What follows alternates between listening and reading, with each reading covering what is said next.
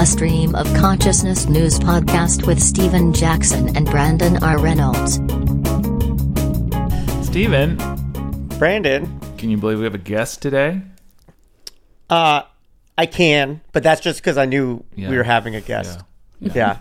The nature of surprise is somewhat lessened when we're all sort of on the media together. Stephen, we have a guest today. Friend of the show, Janet Varney. Hello. Hi, Janet. Hello. Can I be surprised? Janet, you be surprised. What am I doing here? She just woke up. I just woke up. There you go. Yeah, Janet has been on the show as herself and as Elizabeth Holmes, and now comes to us as a guinea pig on our latest adventure, which is Journos as a Service. Yep. Our new initiative to do journalism at people, I guess, basically. Janet has a podcast called The JV Club. It's been going for 10 human years. Yeah, I think we're closing in on 11 now. 11 human years. 11. And what is that in guinea pig years? Like a million? I was going to say, guinea pigs live like a day, so I don't want to be in charge of that math. So we will talk to Janet about what her Journos as a Service needs are. But before we get there, we got to talk about what JV Club is. Janet. Yes. JV Club is 10 years old, as we just established, almost 11 years old. Yeah. And in podcast years, that really is a very long time. That's right. A millennium. A single millennium. A single millennium. At least one. What is it? It is a podcast that I do with myself and a guest, and I talk to people about their awkward teenage years. Now, we definitely talk about all kinds of other stuff as well, but that's sort of the linchpin that I use to get in and out of these other various topics that come up in this kind of free-flowing conversation. But yeah, I'm fascinated by adolescence. I thought maybe I would be less interested by 500 episodes, which it will be very shortly here, but I don't know. I'm still really into it. I still love talking to people, and the more I've done it, the sort of wider range of age groups I've had, the more interesting it's been to see kind of where there are similarities even between generations, And I happen to know that the original name of the JV Club, or the pending name for the JV Club, was not the JV Club. There was another that was more related to the teenage thing, right? Oh, I think I was a teenage podcast is what I thought I was going to name it. And then like happens to every podcaster, it's part of the growing up process. It's part of the adolescence of being a podcast. You have to find out that someone else already has the name you want. And that's how I ended up with the JV Club. But now I can't imagine it ever having been called I Was a Teenage Podcast. I'm so glad it is what it is. We were journos from the beginning. No, we weren't. No, we were not. We were the instant Let me assure you were not. news hour. We were the instant news hour, and now journos. Yeah, everybody goes through I that. think. Everyone goes through that pupa phase of this is what the podcast is, and then it turns into something else. Yep. That's right. I call it puberty. Nice. Or also when you realize that your name has been taken, those are called the GoDaddy years. When That's right. That's right. I'd love to know what GoDaddy was originally called. Yeah, that right. would really bring everything full circle. It's one of those names like MailChimp, SurveyMonkey. Like it's like old school internet that like they totally outlived their name and somehow they're still financially valuable. But Yeah. somebody's sitting there like it's SurveyMonkey and don't tell me different. That's what it is. Yeah. People love primates. Yeah. Internet primates. Oh, yeah. GoDaddy makes no sense for the URL. I mean, I can't now. I'm thinking about it. That makes no sense for the domain people. Yeah. Yeah. No, it just sounds like a weird kink. It does. Yeah. Janet, who were you interviewing these many years? What kinds of people? Well, I mean, I would say that the largest stable at my fingertips was is people in the performing arts industry, in the film and television industry. But I've been lucky to have, some novelists and some researchers and artists. But I would say that I'm trying to think of anybody that I've had that wasn't maybe in like the sort of creative milieu. So I would say mostly like artists of different types. Yeah.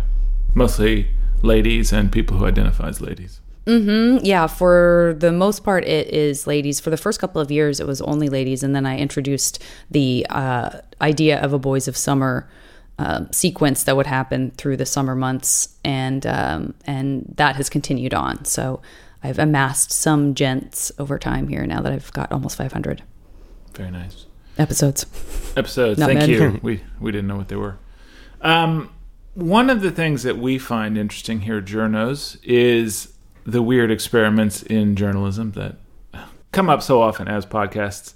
And yours is one of those, right? Like you focused on, at least ostensibly to get into it, awkward teen years. Now you've got 500 episodes under your belt, tons of people you've done in that. So are there any observations about human nature that come up off the top of your head? What have you noticed about people? Well, it's funny. I mean, I think you could sort of look at whatever the last guest I had was and see that I'll have a bias towards whatever that conversation contained.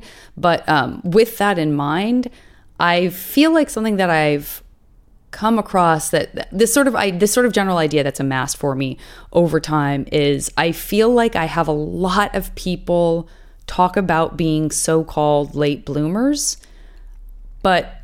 which usually means that they maybe started dating in college instead of high school, or their first kiss was in college instead of high school, or even like later in high school, like my senior year was the first time. And they seem to self-characterize as late bloomers. But I feel like I've had so many people call themselves that at this point that I'm almost wondering if they're just bloomers.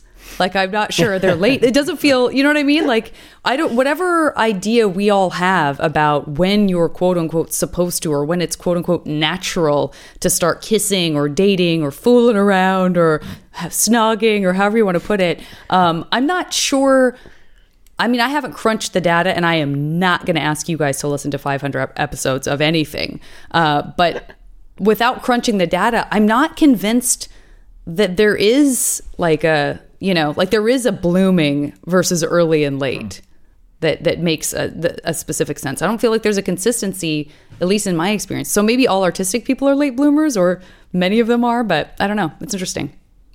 Where's the bloom? Where do they think they're supposed to be blooming at that they're missing? Yeah. And when do you think you should have been making out with people when you're in high school because your peers are doing that? So it's at that time that you assign yourself this idea of being a late bloomer? Or is it in retrospect, as an adult, you look back and decide like, oh, I realize now that my friends were all doing it and I wasn't, so I guess I was a late bloomer. Like, I don't know when that term starts getting used anyway, because it seems weird to be like a 14-year-old and be like, I'm not into kissing yet, I guess I'm a late bloomer. Like, that feels to project ahead to that feels like kind of unlikely.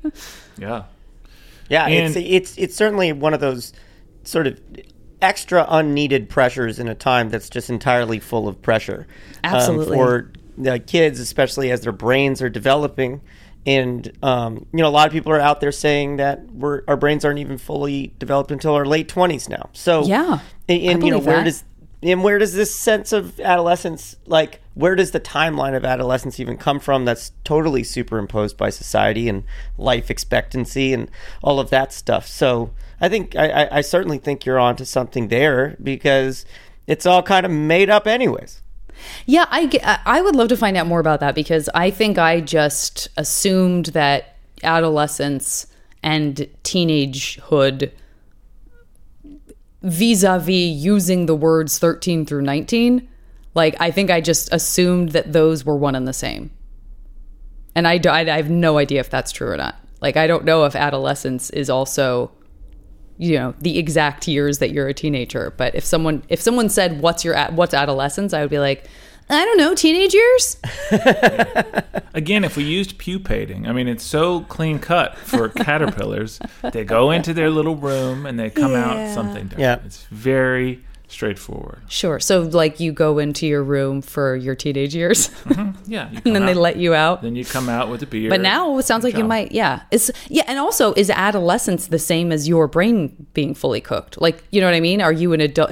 Are we saying that when your brain is fully cooked, which, by the way, I'm not even sure what that means, other than that you've just finally figured out how not to kill yourself? accidentally. Yeah. For thrills. Or others. Yeah. I don't. So there's a lot of terminology that gets tossed around that I'm not totally sure how it lines up with other terminology that people are using in the same kinds of conversations. I don't know how that all meshes together, and I don't really know why we're called teenagers other than like what does that mean other than that you're not 12 and you're not 20. Stepping back to kind of looking at your sample group for the JV club, you said that it was like mostly artists, right? And you kind of have this unbelievable data set of artists talking about something that everybody experiences in different ways, but in most cases, there's at least a few awkward moments and many different troubles and ups and downs of that adolescent period. So what about, other than the fact that late blooming might be just blooming, what else have you learned about this sort of person as they are entering those sort of strange teenage years?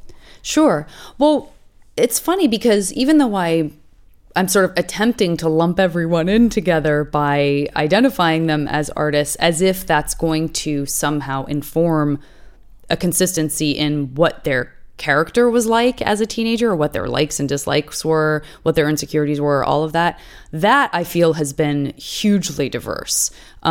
I've had a lot of people, and I think this is one of the reasons that the podcast resonates for so many people, especially younger people. I've had so many people talk about how shiftless they were, how much they weren't even into, say, theater or writing or something like that until much later, whether it was college or even sometimes later than that. So I think that's encouraging to people because it isn't like a hard and fast, every time I have somebody who's a successful artistic type on the podcast that, they had to know that's what they were going to do from when they were a child, or, they were stars in the choir in high school. And there's a lot of people who are like, I would never have, I love performing now, but I would never have felt comfortable doing that as a teenager and didn't even know I wanted to do it as a teenager. Or people who are writers who were so insecure about their own writing that it just never occurred to them that they would end up writing a book someday. So that, I think, has been really wonderful, is that I'm constantly surprised by people. I mean, maybe I wouldn't be interested in doing the podcast for as long as I've done it if I was like, the artist type, let me predict X, Y, Z. And then you have, all the variables of like people who were up and moving a ton because their parents were in the military or their parents were working for Microsoft or some job that just took them all around and they desperately wanted to be in one place for high school and weren't, versus people who were, lived in small towns and K through 12 their way with the same group all the way up until they graduated. And so seeing where people's kind of creative sparks come from and hearing about the fact that there is no should or must to that I think it's just really reassuring to people. Totally. That's very, I think, inspirational to anybody, even when they're young. If they come across that conversation, that's good news. And if someone's like older and they come across that information and they're like, great, there's still time. I mean, I think totally one thing about especially people who are in the arts who didn't necessarily have that entire childhood background of doing, creative things, it also kind of provides so much more ammo for them to use in their creative endeavors later on in life, because they're not just, sort of creatives thinking about creative situations and the same sort of homogenous creative experience of people who've only been in entertainment their whole lives. Like I feel like when I hear stories from people with those more varied backgrounds or who came late to the process of being of making something art that looks like art, I feel like that's always so much more interesting too. Yeah, absolutely. I mean, that's definitely something I identify with, even though weirdly, I was a kid who kind of only thought of my value as being around performing.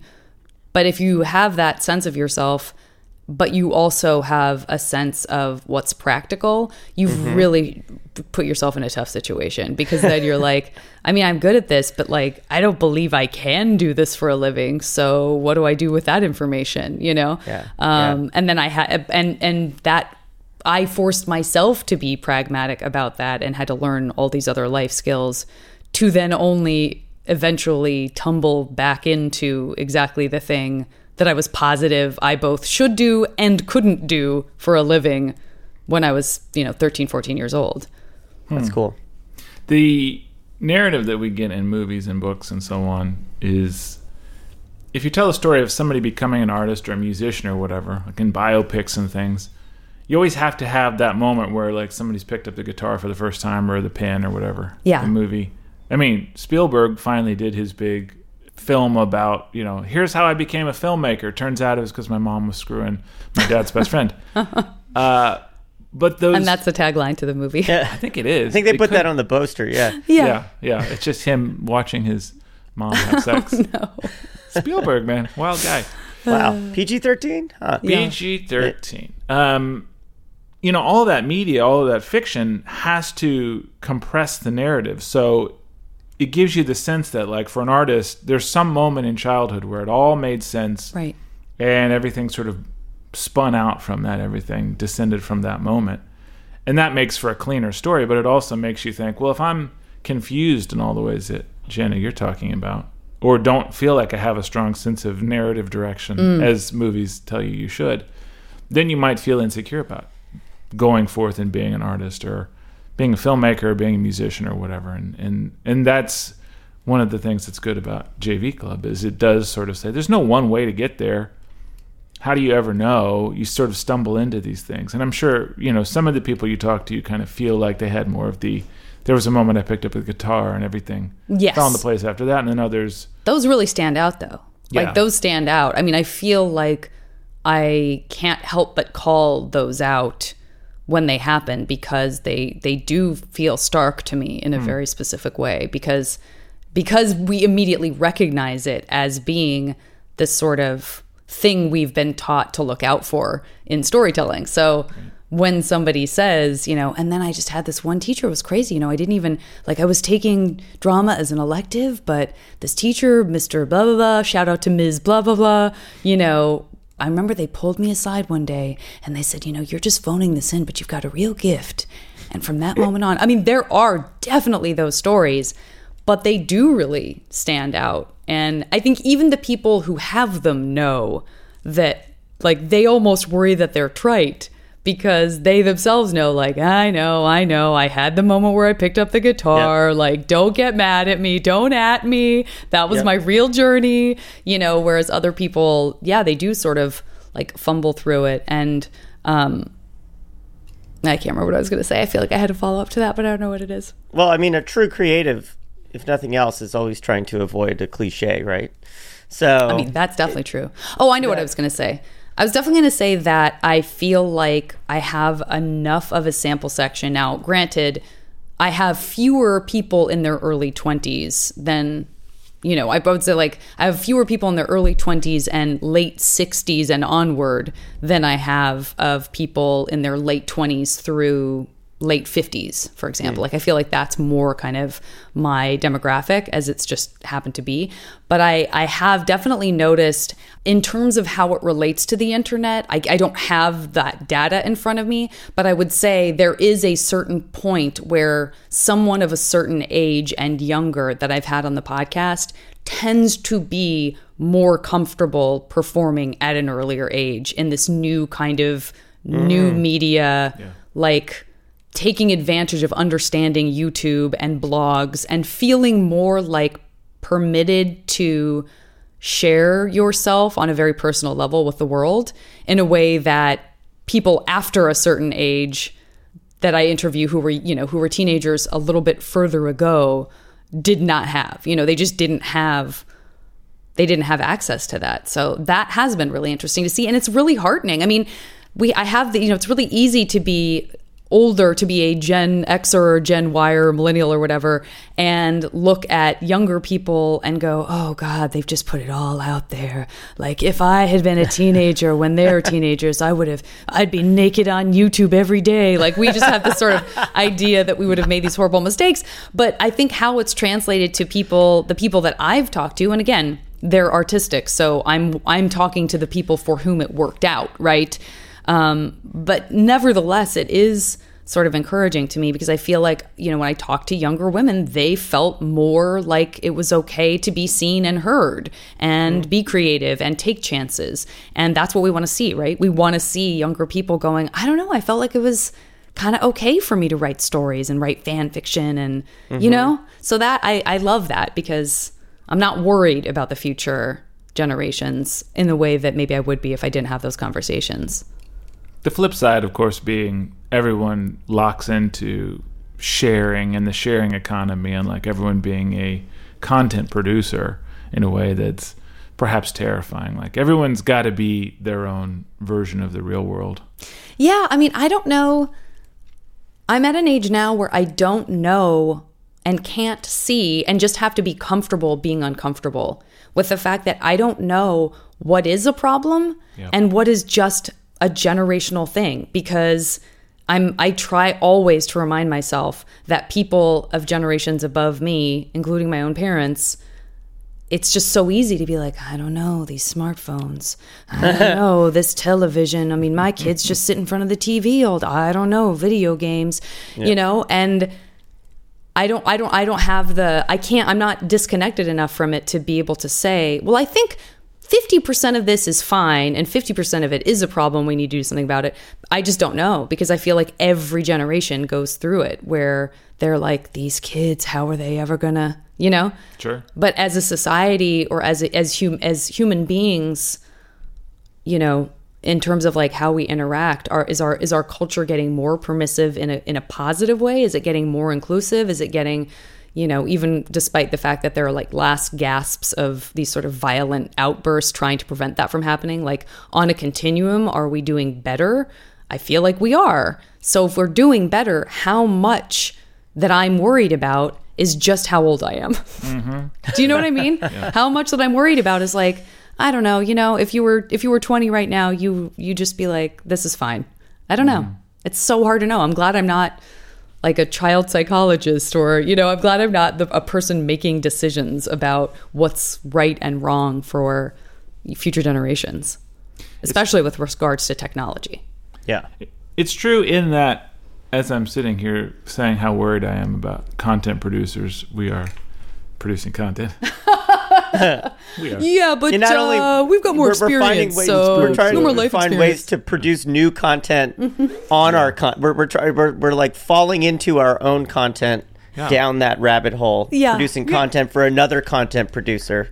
That's right. Competing That's against right. teens, for God's sake. That's right. What chance do we have with their energy and their Vitality. Their hairy armpits? Uh-huh. I don't know what teens are. I don't really know. So yeah, across the board you have artists. They all have sort of bumbled their way into it, with the exception of those rare ones who had some sense of what they were doing and charged forward. What about other things like gender, sexuality, those kinds of things? People who, you know, stumble their way toward realizing they were gay or trans or any of that stuff. That's been a really amazing cross-section of like very diverse stories as well. Like really, really different journeys. People that I might have expected would have come out earlier, or, you know, maybe it's not something you can put your finger on, and it is this sort of profiling in a way that you don't realize and you don't mean to in a negative. It's not a negative thing, but people that you're like, you know, oh, presumably for reasons I can't express that are all unconscious, I assume that you knew that you liked girls as a girl when you were young. You know, it's not like I say that out loud, but there definitely have been people who were like, oh, no. Like, I was married to a man, you know, until I was 30. And that's when I realized, like, I was gay. And, you know, it just took a different shape for me. And so that is widely ranging as well. But again, people who are younger are more comfortable talking about being on a spectrum. You know, I know that's like a risky word right now with certain conversations, but I think we're still sort of safe to talk about spectrum in terms of sexuality and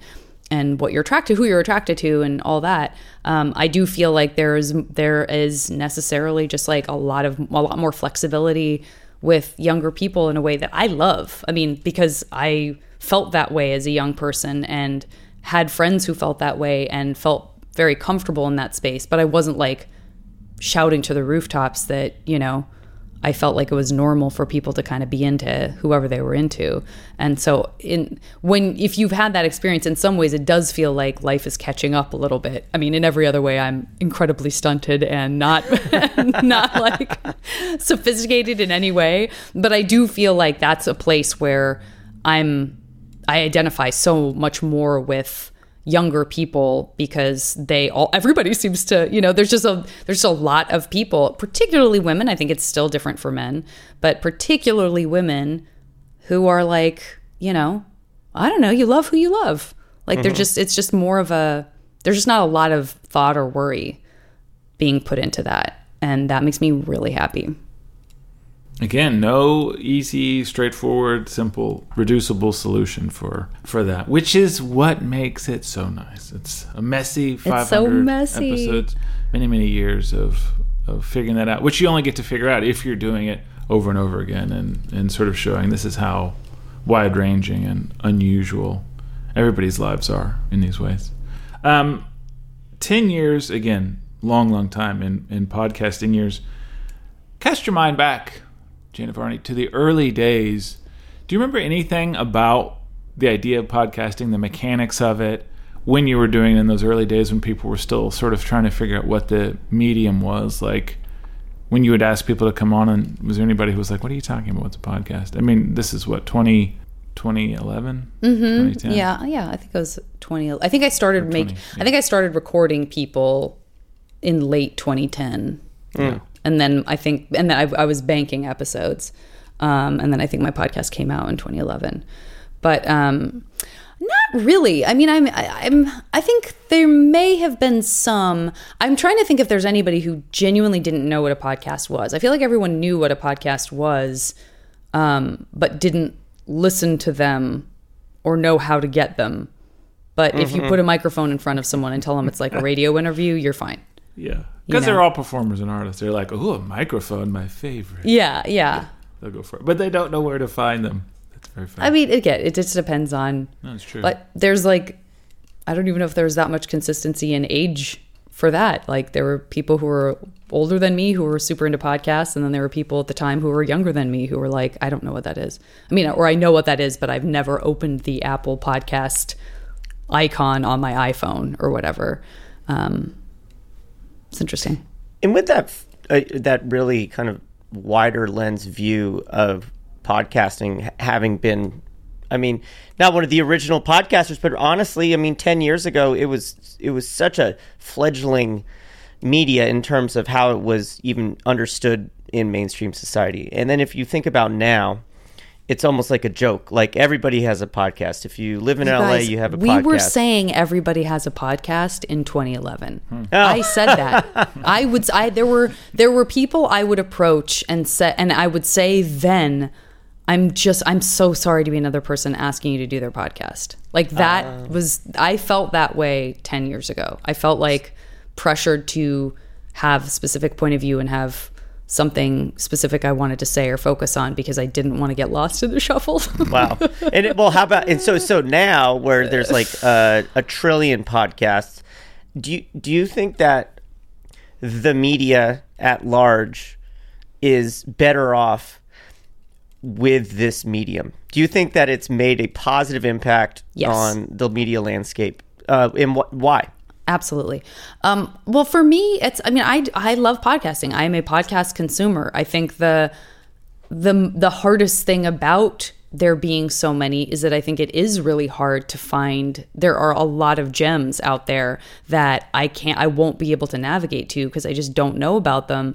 And that makes me sad. It's like, it's like finding out that there was this amazing restaurant and you lived someplace for 10 years and you never went there because you didn't know it existed. And then you move out and they're like, oh, it just closed. Yeah. You're like, but no one ever told me to, so that's like, if that's the worst thing about it for me, an avid consumer of podcasts. I mean, I definitely have people in my life who are like, oh, I don't need another podcast to listen to. I am not that person at all. Like, I am always interested in looking for new podcasts. I'm interested in, there are podcasts that I listen to for a little while and then, maybe I kind of backlog episodes because I'm not in that mode. But I feel like I have varied enough interests too that, there's something I'm going to be in the mood for across a bunch of different genres. And I know that, I can come back and catch up on, and it feels like you're, seeing old friends or hearing old friends. But I love the intimacy of it. And as Brandon knows better than anyone in this world, he calls me a toddler because I'm always just toddling around doing stuff, perhaps getting into trouble. But I don't like sitting in one place very long. And so podcasting for me is perfect because I find that I don't need visual stimuli in that way. I would rather have someone in my ears wherever I'm going than to be sitting in front of watching a YouTube podcast. You know, maybe if I were younger, that would feel important. But instead I'm like, oh, you're out in the world. You're just in my head with me. Yeah. Toddling. It's very personal. Yeah. Is toddle, that's a verb? Toddle?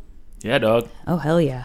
Well, that's where toddler comes from. Is it what I'm picturing? Toddler's It's like sort of awkwardly walking? Well, yeah, I would say it's like going places with a real strong sense of knowing what you want, even if you're not entirely sure that your attention is going to stay focused on that thing for the longest period of time. You're going to go from shiny object to shiny object. It's a very tender and sweet way of describing some ADD that I 100% have in a medically diagnosed way. Yeah, yeah. And, so she multi-channels. She can listen to this. I mean, I can watch her do it. And I'm like, there's no way I could do that. There's no way I could listen to something. I have to be very focused on one thing or I'll get totally distracted. I do too, but I do like listening to stuff and then having like my own little adventure going on in the world, right? Like that part is fun to me. Like it's in just as you described, it's in your ears, but you're out at the grocery store, you're out like doing stuff and it's sort of like your little secret narrative that's going on while you're like out in this magical world. So I certainly, what you said resonates with me a lot. Yeah. Secret narrative. That's a great way of putting it for sure. And also like really discovering how much sound and the way your brain works with visuals and sound. Yeah. Like I will remember the next time if I'm going on a hike and I'm listening to a podcast and I reach this same sort of summit where I was listening to something that I was also very interested in. If I was both interested in what I was seeing and what I was listening to, even though they have no connection to one another, the next time I'm in that place, I will absolutely remember what conversation I was listening to in that moment. And it conjures it back up for me. So I'll be like, now this curve of the road in Griffith Park now reminds me of like 6 different podcasts or audiobooks because I've walked it so many times. So it's this little palimpsest of memories, of audio memories that go along with one picture. Layering of experiences. That's true. Yeah, we can do that in a way that we couldn't do in previous generations, right? We're able to, for better and worse, we're able to have all of these kind of layerings of media that can be distracting, or we're sort of figuring out how do you stack these things. And I think podcasting does work because it's hands-free, and for the most part, you can do other things. So, Janet, you came in today with a lot of knowledge about people that you've experienced over the years through the podcast, 10, almost 11 years. And you came to us, Journos, functioning as Journos as a service, with a problem, with a query, with a mystery you wanted solved, I think. And if so, what is it? Well, it's interesting because sort of what you just said, Stephen, about this idea of amassing memories. And I realized that, while I might be the kind of reporter who was out in the field who was collecting all of this data, I haven't ever really tried to do anything with it. And I'm now amassing other people's teenage hoods along with my own. I feel like in 20 more years, I'll have conflated someone else's story that they told on the podcast, and I'll think it happened to me. So I have all of this stuff swirling around in my head, but I've never had an actual conversation from a more sort of studied professional perspective of what it is even to be a teenager, and are there ways I can further understand and more deeply understand people's experiences as they've been relayed to me if I have, a little bit more to work with in the toolbox. And I don't want to just, Bing it. I don't want to Google it. Come on. I need two very erudite, charming, and wonderful men who I already have deep, caring feelings for to have a conversation with me about what it is to be a teenager. What does that even mean now or then? It's a good question. All right. Is that too big? Is that too broad, guys? There's no question too big or broad. Exactly what we're here for. Yeah. Cool. All right, we'll look into it. What is a teenager? What does it mean to be a teenager? Okay. What can we find out? Great. All right, Janet, we'll get on this. All right. Janet Varney, thank you for being on the show with us here at Journos. You are, of course, of the JV Club. Go check that out. The next time you hear from us, we will be on your show. And do I need to wear the same outfit I was wearing when we first recorded for continuity for an audio thing no one's going to see? How else will we all recognize each other? We all need it. Yep. Perfect. All right, thank you. This has been Journos. I'm Brandon R. Reynolds. And I'm Steven Jackson. We'll see you next time. Journos is produced by Dave Coates. And again, Journos is now available as a service. In fact, we're calling it Journos as a Service. So if your podcast has a question or a mystery that you'd like solved, give us a holler. You can reach us at journos@journos.net.